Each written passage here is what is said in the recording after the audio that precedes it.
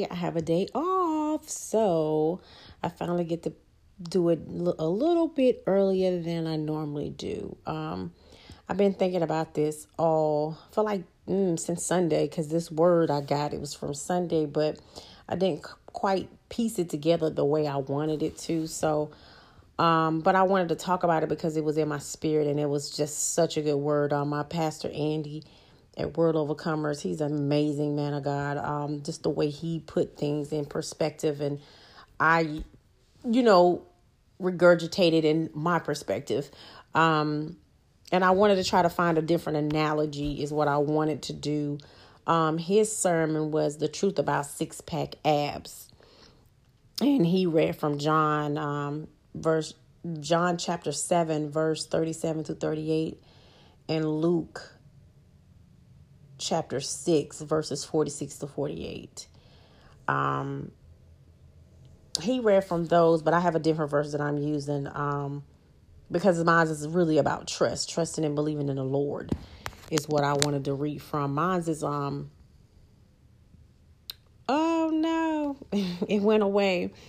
But anyway, mine was from Isaiah. I think it's Isaiah 26. And it was basically just talking about trust. How you have to trust in the Lord from everything. Just everything. I'm always talking about that. And so the six-pack abs, I'm going to talk about it. He basically was saying, he was talking about working out.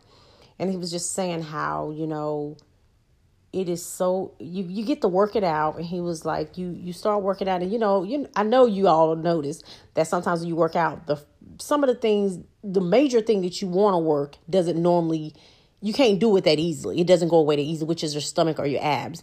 It doesn't happen that easy. You have to do a serious down deep workout, which is called the core workout. And it's hard and it's always strenuous and it always hurts. But when you normally start working out, you might do your arms and, that's like he was doing an analogy as far as when you, like how I relate to religion, like you're studying. If you start working out, when you do work on your arms, that's like fellowshipping, like, hey, worshiping God, da. But he was saying how in order for you to change, like for you to really change, you have to like get into the word, be into it constantly every day, having a fellowship with God, talking and communing with him on a daily basis, which is the intimacy that I always talk about. Basically, it was amazing. He was like, core. It was, and he broke the core down. He made his own little,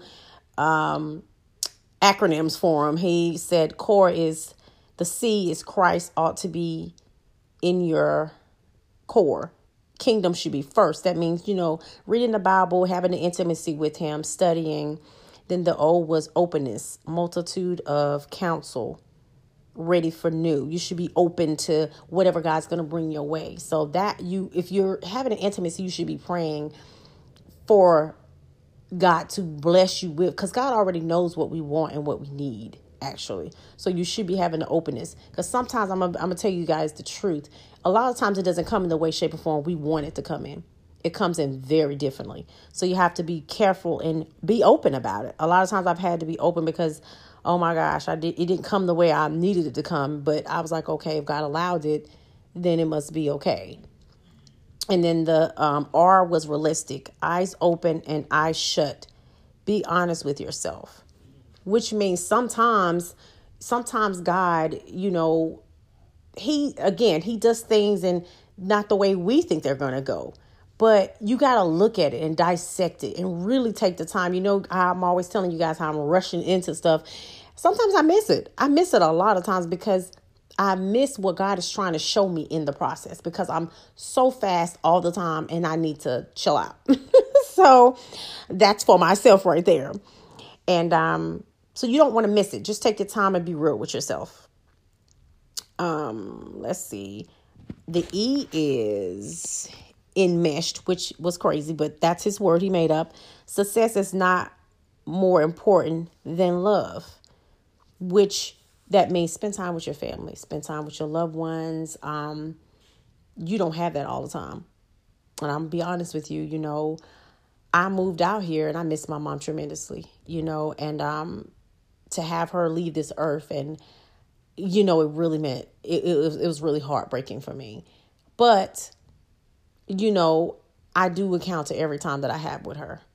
I love there was not a night that we did not talk, but I do physically miss being around her and cooking out and doing all those things that we used to do together, and the phone calls. Oh my gosh, she would make sure that I got home from work. It was amazing to have that, but family is important. I have to teach my sons that all the time. One of my sons gets so wrapped up in his sports that, I'm like, hey, you need to make sure you call and make sure everyone's okay. These teenagers, you know how they are. If you're not in their bubble of teenage, they feel like you're not that important. But like I told him, you don't bite the hand that feeds you.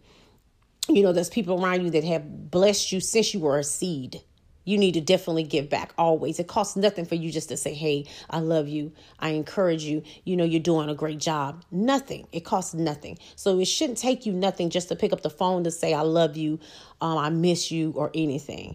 So, I will say that was a powerful, notation, the enmeshed gesture, because love is one of the major fruits God talks about all the time, because it is free.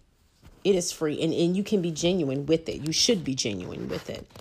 However, the app situation, he was just basically trying to say that it's a hard training, but your faith is the same process. You have to let God work your belly and then sustain the trials. And then you will be able to sustain the fight. So, if you have that intimacy with it, like me, brothers and sisters, I'm be honest with you, I'm believing in God. I've told you this too. And you all probably are too, believing in things for God. But the difference is the fight.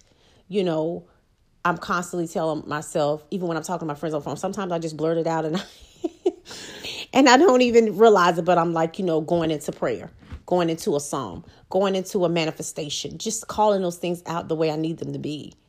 That though they don't seem that way. They don't seem that way, but I'm like, God, I know you're right here. I know you're right here. I know you're right here.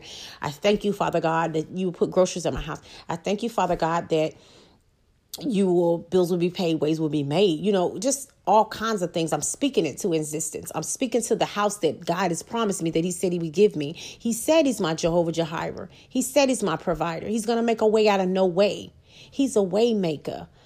God is omnipresent help. He is.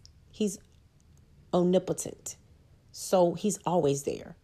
So don't ever fear. Don't ever feel like he's not there and he's not going to be with you, because he said he would. He said he'll never leave us nor forsake us. He invests in us because we invest in him.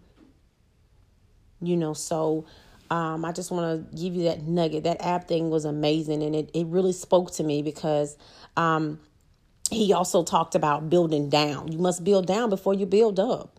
Your foundation. What are you standing on?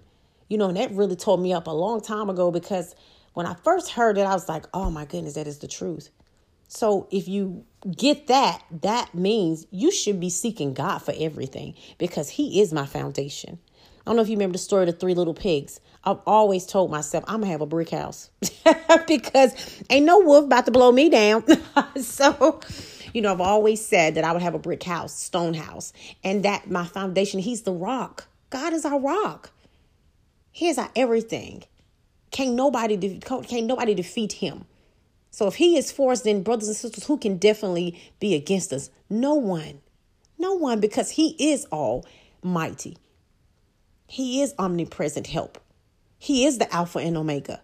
So brothers and sisters, we have to, I'm encouraging you to speak out and manifest